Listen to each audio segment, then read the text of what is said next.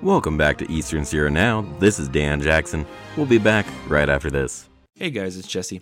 Instead of talking about Astorga's Mexican restaurant and how much I love it, I'm going to do you one better. I am going to use their online ordering system right now and show you how fast it is to get your food ordered. Ready? And go. Okay, I am going to get a Astorga's Chihuahua style burger combo. Click, added to cart. And what do I want to drink? What do they have here? Mocktails, eh? Let me get a watermelon. We're going to get that. And then we move on to sides. I want to get some chips. And I want to get some salsa. And what else am I going to get here? I'll get some extra guacamole. And move on from there. Soups and salads. What's soup of the day? Let's have that. We'll click that. And we got some appetizers here. Check that out. Bean dip, Mexican buffalo wings. Oh man, okay. Click. That goes perfect with Mexican burger.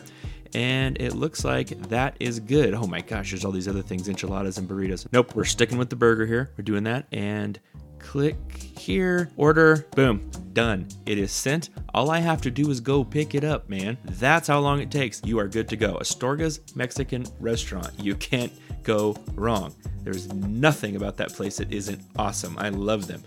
Phone number, 760-872-3849. And you can see the menu at astorgasmexicanrestaurant.com where you can place your online order. Trust me, that's how you want to do it. Head over there today. And do me a favor, let them know Jesse sent you. Hey, welcome back, and let's take a look at those headlines. Bishop Broncos varsity baseball scores.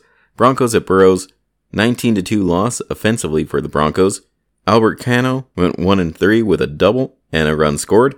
Riley Eropkin, 1-3 and a run scored. Reese Dondero, 2-2 with a walk and an RBI. Kane Omohundro, 0-1 with 2 walks. Defensively, Noah Cathy pitched 1 1/3 innings. Riley Eropkin came in to end the inning, with Bodie Garcia pitched 2 innings to the end of the game. The Mammoth Police Department invites the public to comment on the preliminary application to the State of California Off-Highway Motor Vehicle Division for the 2023 grant cycle. The department's application was submitted to the state on March 3rd, and the public review and comment period for the Grants and Cooperative Agreements program begins on March 7th and ends on May 1st. The MLPD seeks funding to continue and build upon the Off-Highway Vehicle program, which was launched in 2021 with its first California OHMVR grant award. The goal of the OHV program is to provide safety and education for both residents and visitors and to reduce intrusions into the wilderness and other protected areas. To get more information, you can go to easternsierranow.com or the Eastern Sierra Now app. And be prepared for the next set of storms coming in. There are multiple warnings for Mono County. This could be a dangerous one because of the amount of rain that's going to be compounding the weight of the snow. It says here the Eastern Sierras has already experienced 2 to 3 times the normal snowpack for early March, a level the National Weather Service is calling a once-in-a-generation event. As the atmospheric river arrives on Thursday afternoon, concerns with the high elevation snow and heavy rain include flooding, water weighing down snow already accumulated on structures, and water being channeled by snowbanks. Heavy snow loads on roofs. The Town of Mammoth Lake's building division is notifying all property owners to be aware of, understand, and manage the signs of structural damage resulting from heavy snow. Structural roof problems will be further compounded this weekend with the additional weight of rainwater absorbing into the existing snow, adding considerable stress on your home. Propane tanks and vents. For those homeowners that use propane, several responsibilities come with its use.